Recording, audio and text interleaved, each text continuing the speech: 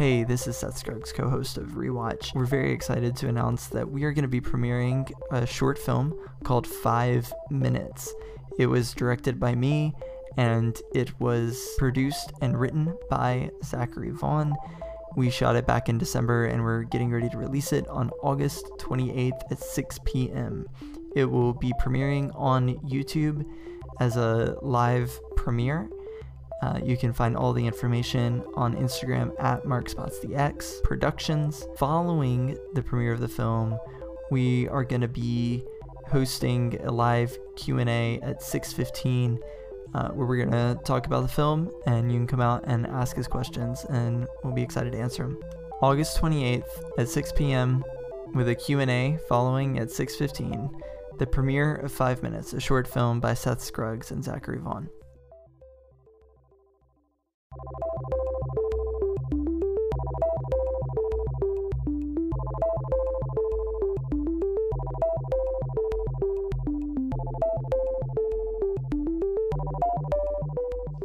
Hey, and welcome to Rewatch, the podcast about movies that we love and movies that we haven't seen yet. My name is Seth Scruggs.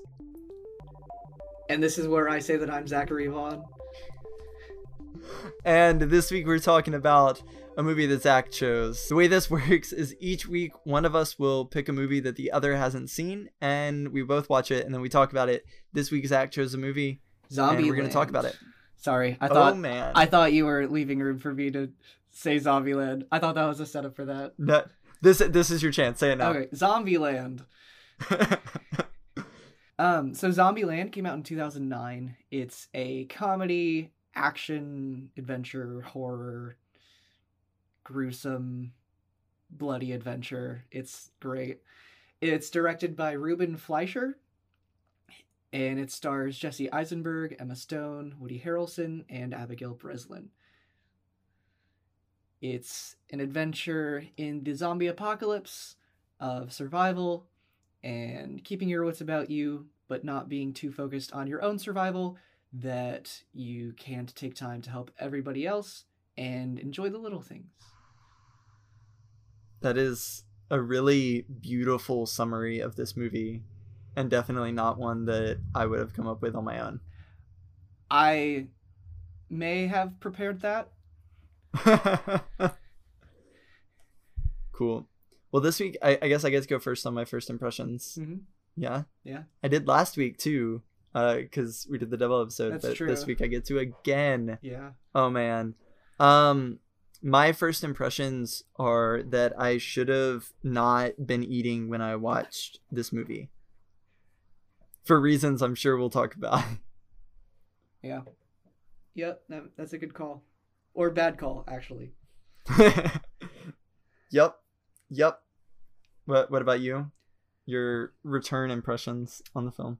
I loved it again. I loved it the first time. It was hilarious and disgusting and just really cool to watch all at the same time. I love Woody Harrelson as an actor.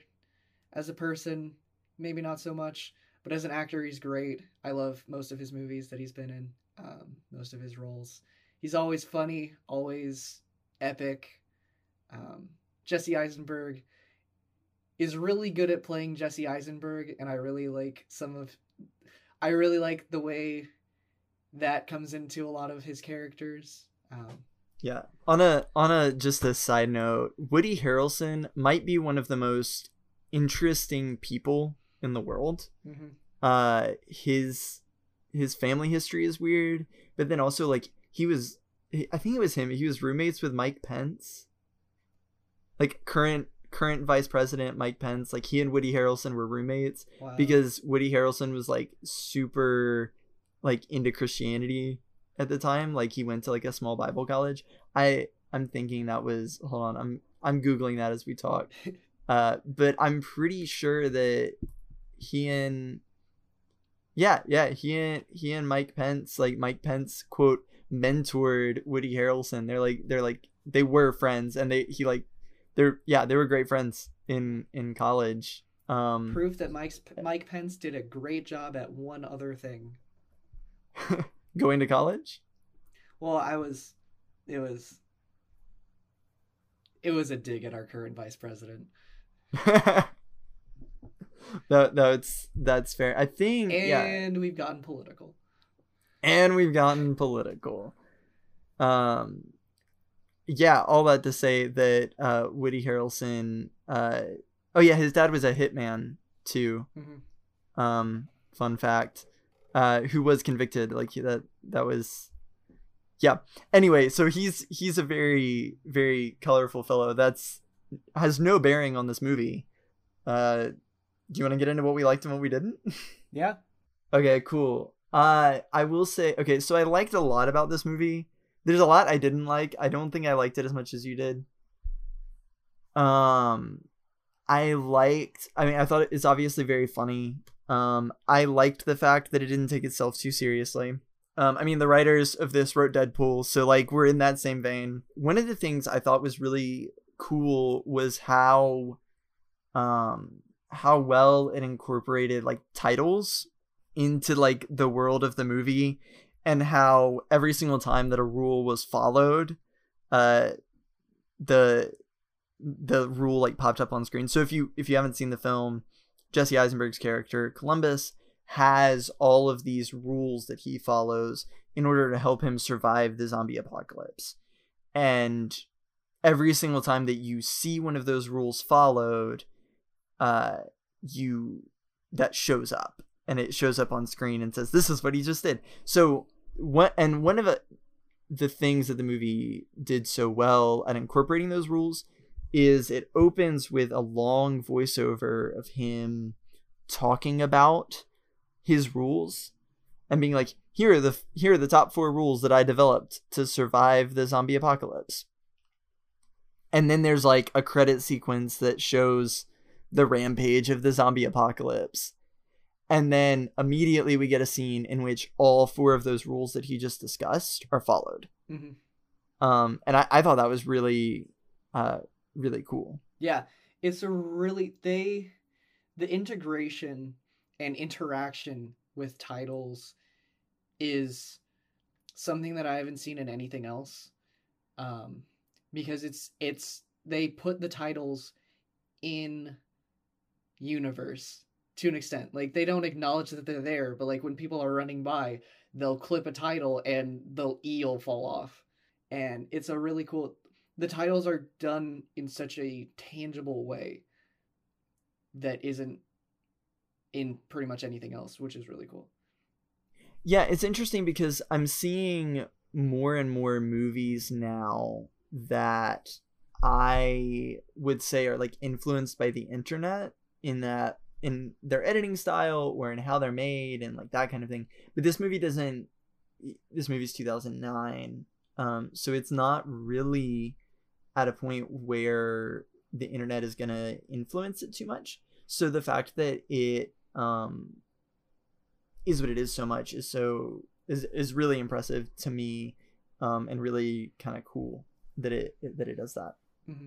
I liked that they discuss briefly, they mentioned Facebook, which Jesse Eisenberg is in The Social Network.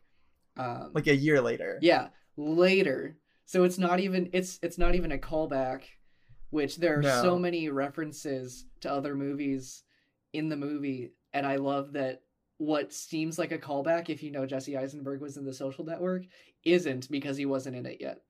Yeah, it is funny. I like that a lot as well.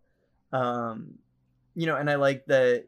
So obviously, Woody Harrelson and Jesse Eisenberg are in another movie later called Now You See Me, that also ends in an amusement park on a carousel. So that's funny as well. There's lots of little things like that obviously aren't intentional, and I don't think they were intentional in the later movies either. Right. But they're there, and so it's all everything is connected in that sense. I think the performances are good. I think that they kind of are what they are. Yeah. You get these 4 people together and they're funny. Mm-hmm. Abigail Breslin is Abigail Breslin, right? Mm-hmm. She's kind of at the height, really like right post adorable little girl phase Mm-hmm. here. Because like there were like so many movies where Abigail Breslin is like the adorable little girl for like a long time. Yeah. She was that was her, and so she's kind of coming out of it, and I think that this is an interesting role for her in that regard. Obviously Emma Stone is great, really at the start of her career in a sense here. Yeah. Is this before or after Easy A? This is a couple years before. So we're like right before she really hits stardom Mm-hmm. in a sense. Woody Harrelson, obviously he's kind of he's interesting in that he's kind of a big name and a major face, but he bops around into all these different kinds of movies. Yeah. And plays sometimes similar characters, sometimes not. Occasionally he surprises us and he's like a totally different character. Mm-hmm. Obviously this movie is just a few years before Hunger Games, which really, is kind of the biggest, I think, I would say probably one of the bigger mainstream things that he's been in. Here he's kind of playing the same character that he plays in Now You See Me. Yeah. That kind of elusive, angry guy. Jesse Eisenberg, like you said, kind of plays Jesse Eisenberg again. But I like it, and I think when he gets a role that really suits his acting style and what he's doing, it works. Yeah. And this character is very clearly not Mark Zuckerberg. Right. He is different in many regards Mm-hmm. as well. So I think that he's definitely not like pigeonholed in this movie at all. No, and like he's also in Batman vs Superman as Lex Luthor, and so that's also a very different role. Yeah. He shifted kind of after this movie. I think really after The Social Network, he shifted into playing these kind of mastermind characters. Mm-hmm. Of like, because he plays that kind of role in Now You See Me. He plays that role obviously in Social Network.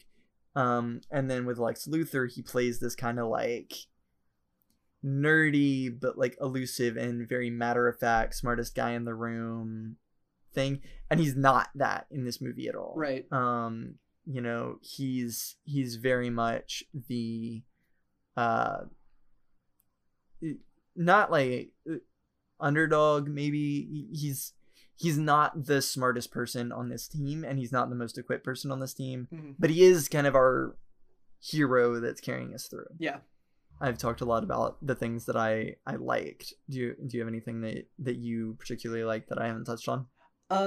In general, Woody Harrelson, he's just the biggest comedic milestone, I think, in the whole movie. Just his joy at destruction that keeps coming up and coming up and coming up. Almost like a naive joy. That he just wants a Twinkie. I think in a lot of screenwriting courses, books, whatever, they talk about intention and obstacle, or like what the character wants, what the character's goal is, and how it has to be strong enough to where it's believable. And I think it is amazing that he outright states what his goal is for the movie, and it's to get a freaking Twinkie, which breaks two rules in filmmaking. In that, one, he told us there's the major rule of like show don't tell. Show that he wants this, show that this character wants this. We are shown that Columbus wants a home and a family in the way that he attaches to people, and in the way that he kind of immediately latches on to Tallahassee, the first other person that he sees. Tallahassee says, I just want a Twinkie, and that's it. And we see that. We're shown that in the Hostess truck, but at the beginning of the film, that he opens and it's just snowballs. But the whole thing is just like He wants a Twinkie. That's all he wants, and that's what he says. And then also, those are like the lowest stakes possible. We're in the middle of the zombie apocalypse. He doesn't want to find his family members. He doesn't want to kill anyone. I mean, he wants to kill zombies, but not out of revenge so much as just he wants to kill some zombies because he's violent. What he wants more than anything is a Twinkie. You could probably find deeper meaning in that, but I like to believe that when they were discussing his character, that was his true motivation. Easily. I think so. Mm-hmm. I think the movie does a decent job at building the world that they're in. Mm-hmm. You know, there's some things that I might pick on that I probably will pick on later, but I do think that, you know, it's pretty interesting. It's interesting how small the world is of the characters. You know, a lot of zombie apocalypse movies would try to bring in lots of people, but the cast list, like if you look at the cast list at the end, it's really small. Mm-hmm. You know, you have your 4 main characters, you got Bill Murray, and you've got a couple other people, and then everyone else are stunt performers that play zombies. Do you want to talk about the Bill Murray cameo? I thought that was just so great because Woody Harrelson, my man, mm-hmm. reacts exactly the way I would if it was Bill Murray. he just geeks out over meeting Bill Murray, and I love that it's not some made up Hollywood movie star. It's Bill Murray, and they have Bill Murray play him, and it's so fun. And then they make a really dumb decision that has super obvious instant consequences. And it's, you know, it's very irreverent of like Bill Murray's career in the same way that Bill Murray is irreverent of his career. Mm-hmm. You know, picking on Garfield, which at that point wasn't even that old. Like it wasn't like they were going back 15 years. No, like that was like a few years old at that point. Mm-hmm. And I think that's hilarious. Yeah, I think that was there could have been so many other people who that could have ended up being, and I'm sure there were versions of the script that it was other people. Mm-hmm. But the only one that really makes sense is Bill Murray, and you know, he probably shot for 3 days and is the best part of that movie. Mm-hmm. My roommate and I rewatched this together because we had both seen it, and his favorite line in the entire movie is when Little Rock asks who Bill Murray is, and Tallahassee replies, "Look, I've never had a kid before." It's a great line. So any other major likes about the movie that you really want to touch on? I have one more thing that I want to talk about, but I want to, before we kind of, because it kind of bridges this gap between likes and dislikes, but I want to hear what you... I really liked that Little Rock and Wichita were able to dupe the guys twice, because it's such a satisfying event the first time, and predictable the first time. You're like, oh, they're meeting these people, they're gonna trick them. Yeah, look at that, they tricked them. And then everything's going good. They go down and they're like ready to give what's coming to the girls, and then they got him again. And it's like, oh, well played. I think that the relationship between the guys and the girls is really, really good. And I like how it grows over the course of the movie. Which kind of brings me to the last thing that I wanted to talk about under liking the film. I thought the screenplay was pretty good. And I also thought that the screenplay was not good in some ways. So that's what I meant when I kind of talked about bridging this gap of likes and dislikes. I liked that it's kind of simple. Mm-hmm. A lot of the story beats are kind of there. And you kind of know what they are when you see them, and because of that you kind of know where it's going. You know, and part of that I think is that I had, like, obviously we're almost 11 years out from when this movie came out, So I knew there's a sequel. I knew these characters made it out. I knew those things, which kind of ruins a little bit of the suspension of disbelief. Like I know Emma Stone and Abigail Breslin are going to make it out of this movie because they're in the next one. So I'm good. Like it's going to be okay. Yeah. I thought the characters were very well fleshed out. I thought that the way that they interact, they're consistent in what they do. I think that there were some really good things that they did about building the world. I think there were some other things that I didn't care for as much. But before I get into that, what are your thoughts kind of on the screenplay? I think it's good. I think it did what it set out to do, which is be a funny screenplay.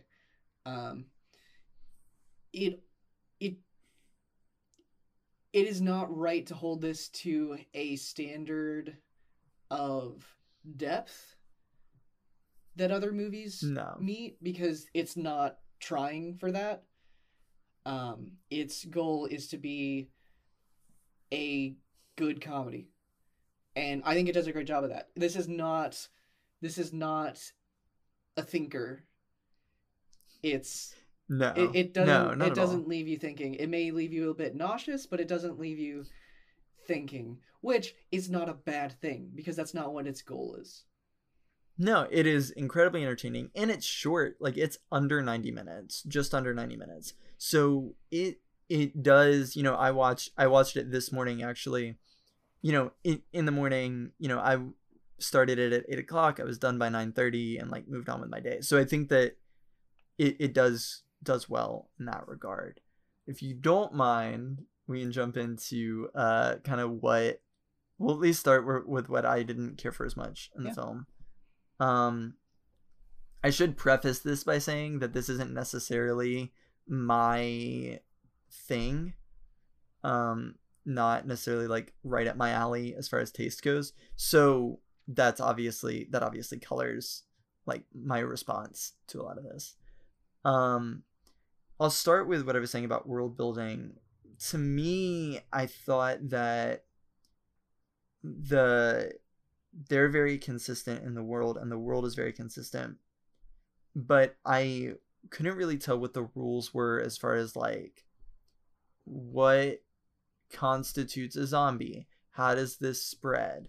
How does this, I think that they kind of jumped into, here are his rules for surviving the zombie apocalypse, and that's good. Here's how he found out about the zombie apocalypse. That's good. He being Columbus in both of those circumstances. But I felt like there needed to be something along the lines of, here's how this spreads and what happened.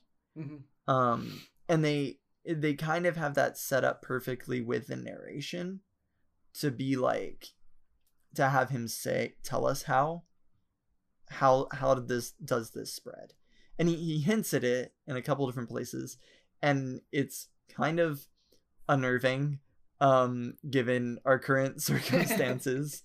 Obviously we want to make evergreen content, and so anyone can listen to this anytime, but we're in the middle of a global pandemic, so like hearing about a virus spreading and causing mass chaos is not the most reassuring thing. Yeah. But I thought that, because I wasn't sure, so there's the scene where they're talking about how Little Rock's been bitten. Obviously it's a con, but they're talking about Little Rock having been bitten, and I didn't know. They got very serious, but it took me a second, and maybe I'm just slow, but it took me a second to like catch up to, okay, this is how the virus spreads. Because up to that point, every person that we had seen get bitten by a zombie had been completely devoured. Yeah. And so there wasn't a lot of showing of, okay, here's what happens when you just get bitten, which is it spreads. And there had been a moment of him with the girl that he like invites into his apartment. There had been a moment of them saying that, he had tried to bite her, but they hadn't said whether or not he actually had. and about this guy, this homeless dude who was like chasing her down, trying to bite her, and they hadn't said if she actually had, or he actually had. So it wasn't as clear to me how it spread, and I think that was an important detail that I kind of missed. Yeah, they don't do a great job at explaining that, because I've often wondered in zombie movies, okay, are zombies just focused on spreading it, or are they focused on eating it? And then how are more zombies made if they just eat all of the people? Because yes, zombies are the undead, but like if you eat all of a person's body, then there isn't really anything left to be reanimated. Yeah, that confused me a bit too. Yeah, I think it's like time travel movies. And I because I think part of what they were trying to do, what they were relying on, is everyone kind of knows how zombies work. But just like time travel movies, each time that you introduce the concept, you have to give us what rules you're working with. Mm-hmm. So, does it spread through the air? Does it spread through contact? Does it spread through being bitten? How does it spread? And then from there, we can go. And he again, like I said, he hints at it with, well, it started with mad cow disease, and then it turned into this, and then it turned into zombies. But I think that there could have been a little bit more of an explanation of like, here's what it is. And with the kind of narrative device that they have set up of flashbacks as well, which I didn't care for as much either, but it's there. We could have flashback and seen the first person who got infected. Mm-hmm. And then seen how that played out and how that moved on, and then cut back and been fine. I think that would have been a really fitting way with the way the movie was done, to do it. Like, because you have the opening sequence of all these people who have nothing to do, like who aren't characters, being chased down by zombies and stuff, and like so that would have very much fit the style of filmmaking. And you had a sister, whatever, who got the zombie kill of the week, who's completely unrelated. Yeah, I think that would have. Which I want to come back to. I want to come back to her as well. Okay. In a moment. Yeah, I think that would have been a good way to help lay the pipe. And it would have been easy. It would have been, a 2-minute sequence that could have just opened up the movie a little bit more. And maybe there was a draft where that was there and it just ended up getting cut for other reasons that we don't know. But I think that would have been, I mean, for me at least, that would have been a valuable time spent, both in production, but then also like watching the movie. That would have been something that would have helped me a lot, as a viewer. So something interesting about the film, and I don't know if you knew this, but I was researching it, prepping for the episode. It was originally going to be a TV series. Yes. And that's where the Zombie Kill of the Week came from. Was originally there was going to be, like, as part of the show, here's the Zombie Kill of the Week, and then someone performs the Zombie Kill of the Week. I think personally, I think that this would have been a better show. Interesting. Okay. You don't, what are you thinking? I think it's a good thing that it was a movie and not a show. Okay. Why? I don't think it's as sustainable. It's not as compelling an extended narrative as it is as a 1-2 off. Or at least with the characters as they are written, which, granted, they were rewritten to be for a movie, not a series. I don't need to know any more about their life. Like, there's not a part that I feel like is missing. Like, series, you want it to be, okay, so now how do they handle this? How do they handle this? How do they handle this? Like, and then what's coming next?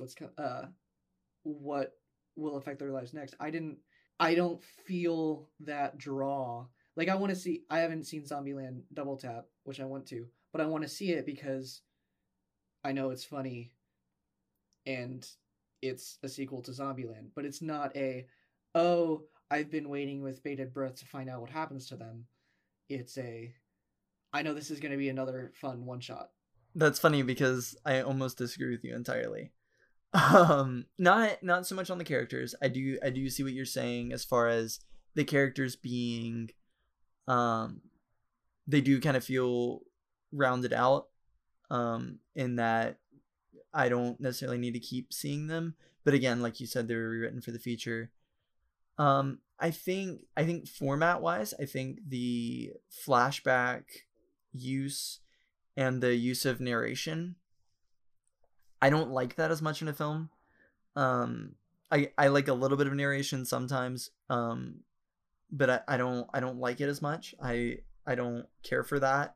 What's so compelling about this film to me was the world that they were in. And so I think that it would have been really interesting as a series. How can we develop this world, and how do these characters interact with this world? And I think that would have been a really, really compelling series of the entire world is shut down. We have 4 people who, to their knowledge, they're the only ones left. And I think that it could have, we could have gone more into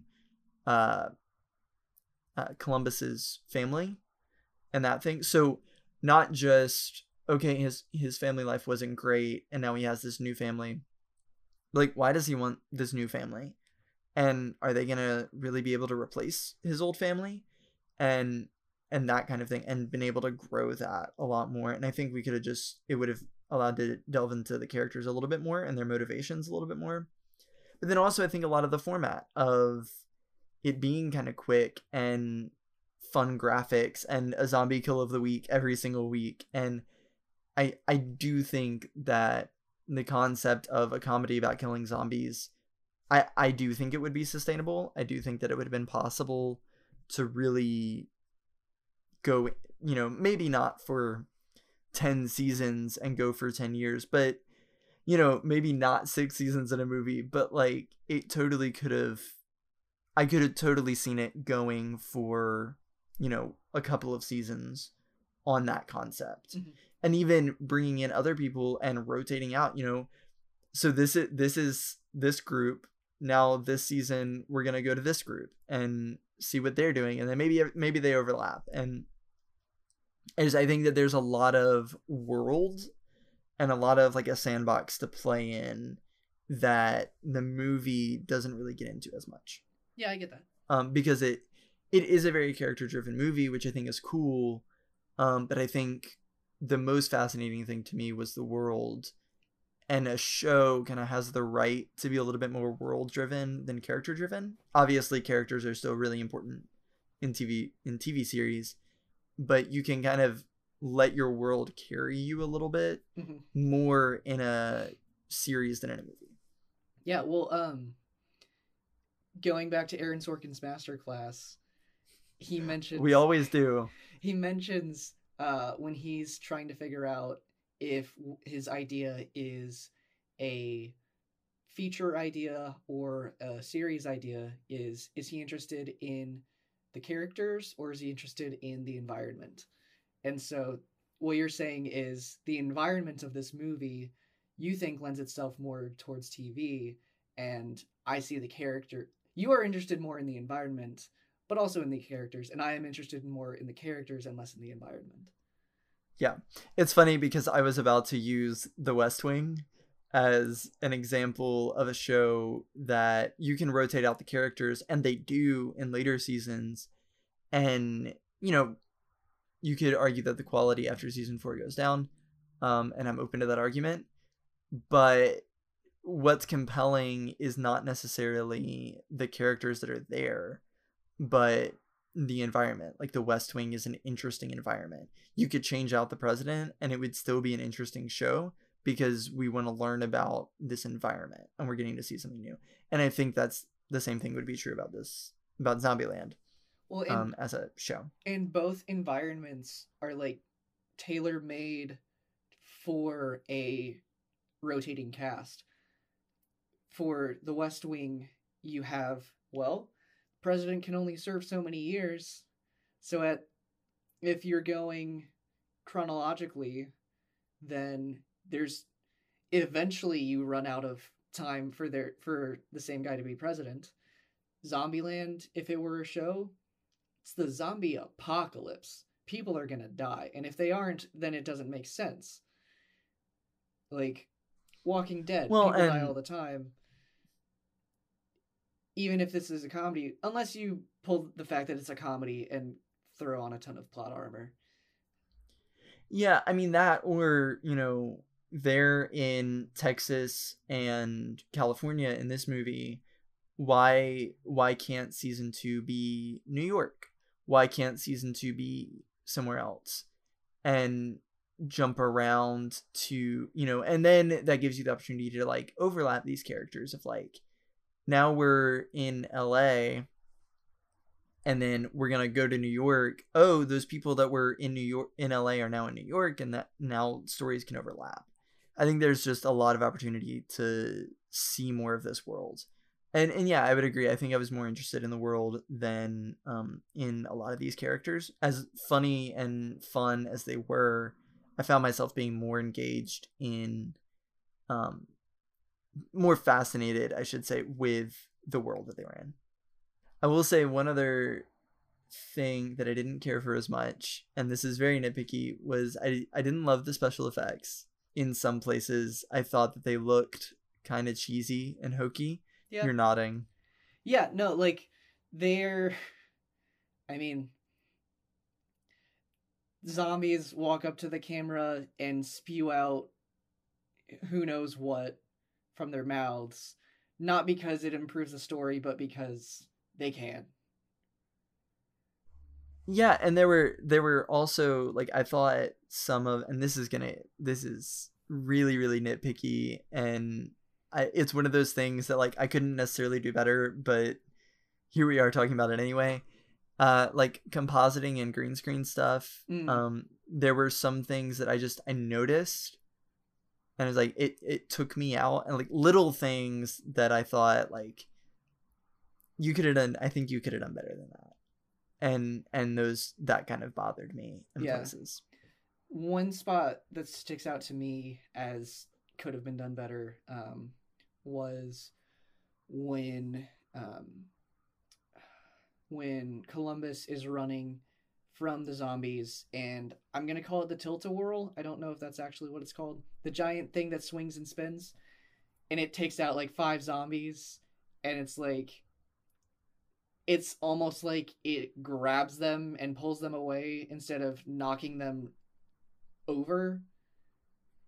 That was one of the shots that I had in mind. Yeah. When I started talking about that. Yeah, and it's not, obviously like I can't do better with my MacBook and After Effects necessarily, but I do think that if you're making a Hollywood movie and you can, and obviously this is 10 years ago and things have changed, and the technology has gotten better, no doubt, and we're used to seeing better effects now than we would have been than people watching it when it originally came out.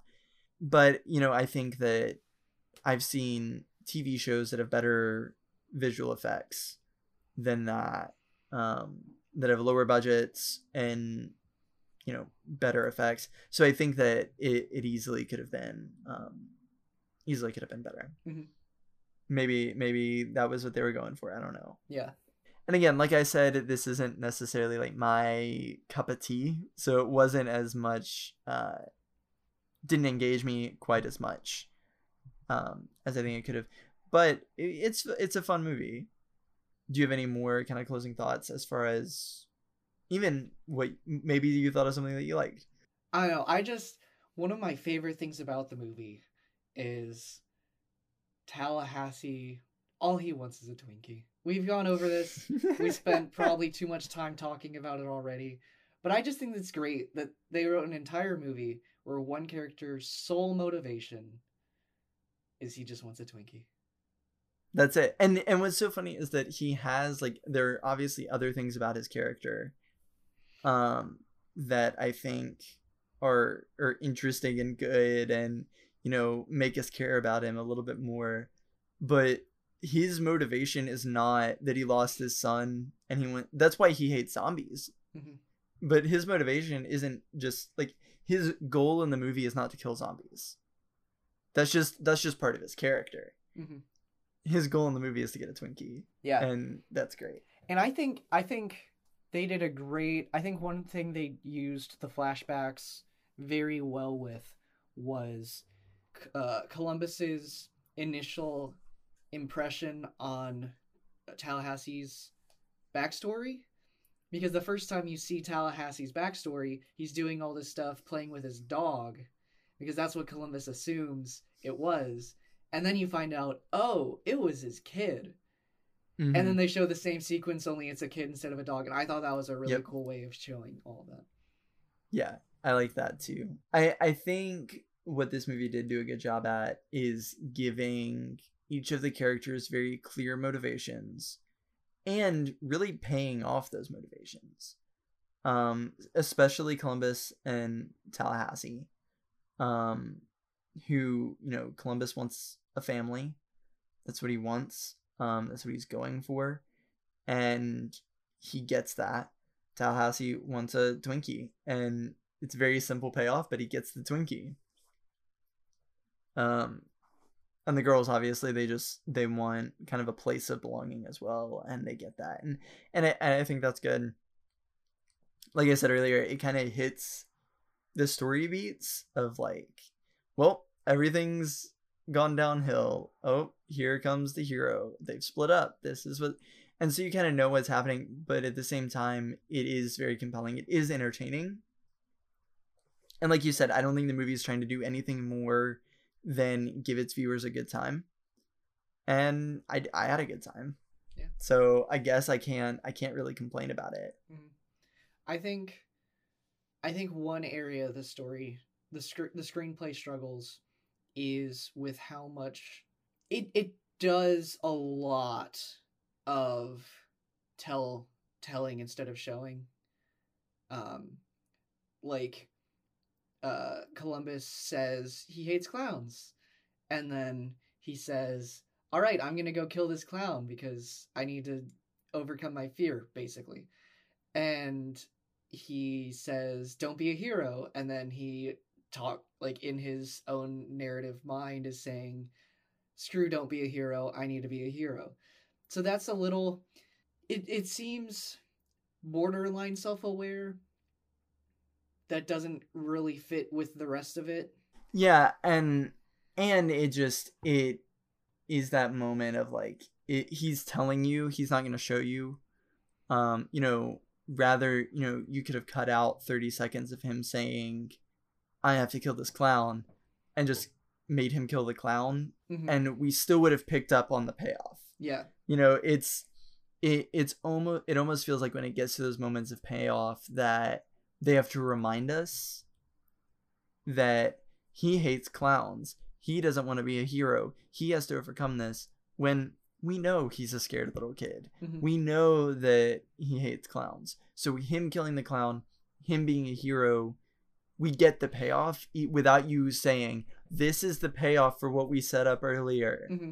It also, the clown part feels a bit shoehorned in both circumstances, because mm-hmm. yeah, they're at a theme park, but it didn't have to be a clown at the theme park, and the only reason it's a clown at the theme park at the end is because they set it up earlier. Yeah, none of those, if you take it out or substitute it for just a normal zombie or something not stereotypical that people are afraid of, mm-hmm. none of that would have detracted from the story. I don't know. I might disagree with you on that. I think that I liked that it was a clown. I liked that it was a clown zombie. But I didn't. Yeah, I think that it would have been. I think it was good, but I think that there could have been a moment of him just being like, "Oh, come on! Seriously, this is it," and then completely moved on, and it would have been the same thing. I think the danger with being self-awareness in movies is the line between do I make them super, super, super self-aware or not? And like finding a good balance. Because like saying, oh great, now I have to kill this clown that I'm terrified of and I need to be a hero. I think it would have been that was they could have fixed it by either making him considerably less self-aware or even more self-aware by saying, well, guess it's time for me to make some character progression. Yeah, I can see something like that. Yeah, I don't know. I think that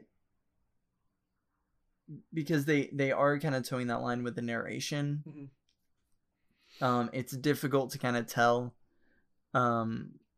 what would have been too far, and then which I mean I do think that they kind of went a little too far, but it's also harder to tell what would have been not enough. Yeah. So I think the biggest thing is that he's narrating how the world works. And then which is different from being self-aware. And then he switches to explaining what he's about to do, which is why I think it feels off from the normal narration, because it's not just saying, hey, these are my rules for survival. It then becomes, all right, this is what I'm going to do. Yeah, that's a good point. Well, I think that kind of wraps us up, unless you have anything else that you kind of want to touch on.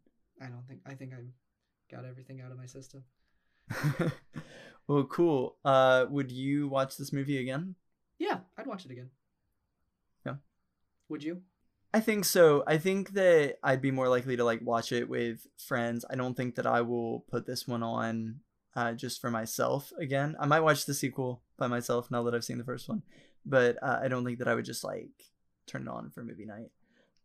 What out of 5 stars? Probably a 4, 3.5 to 4. Yeah.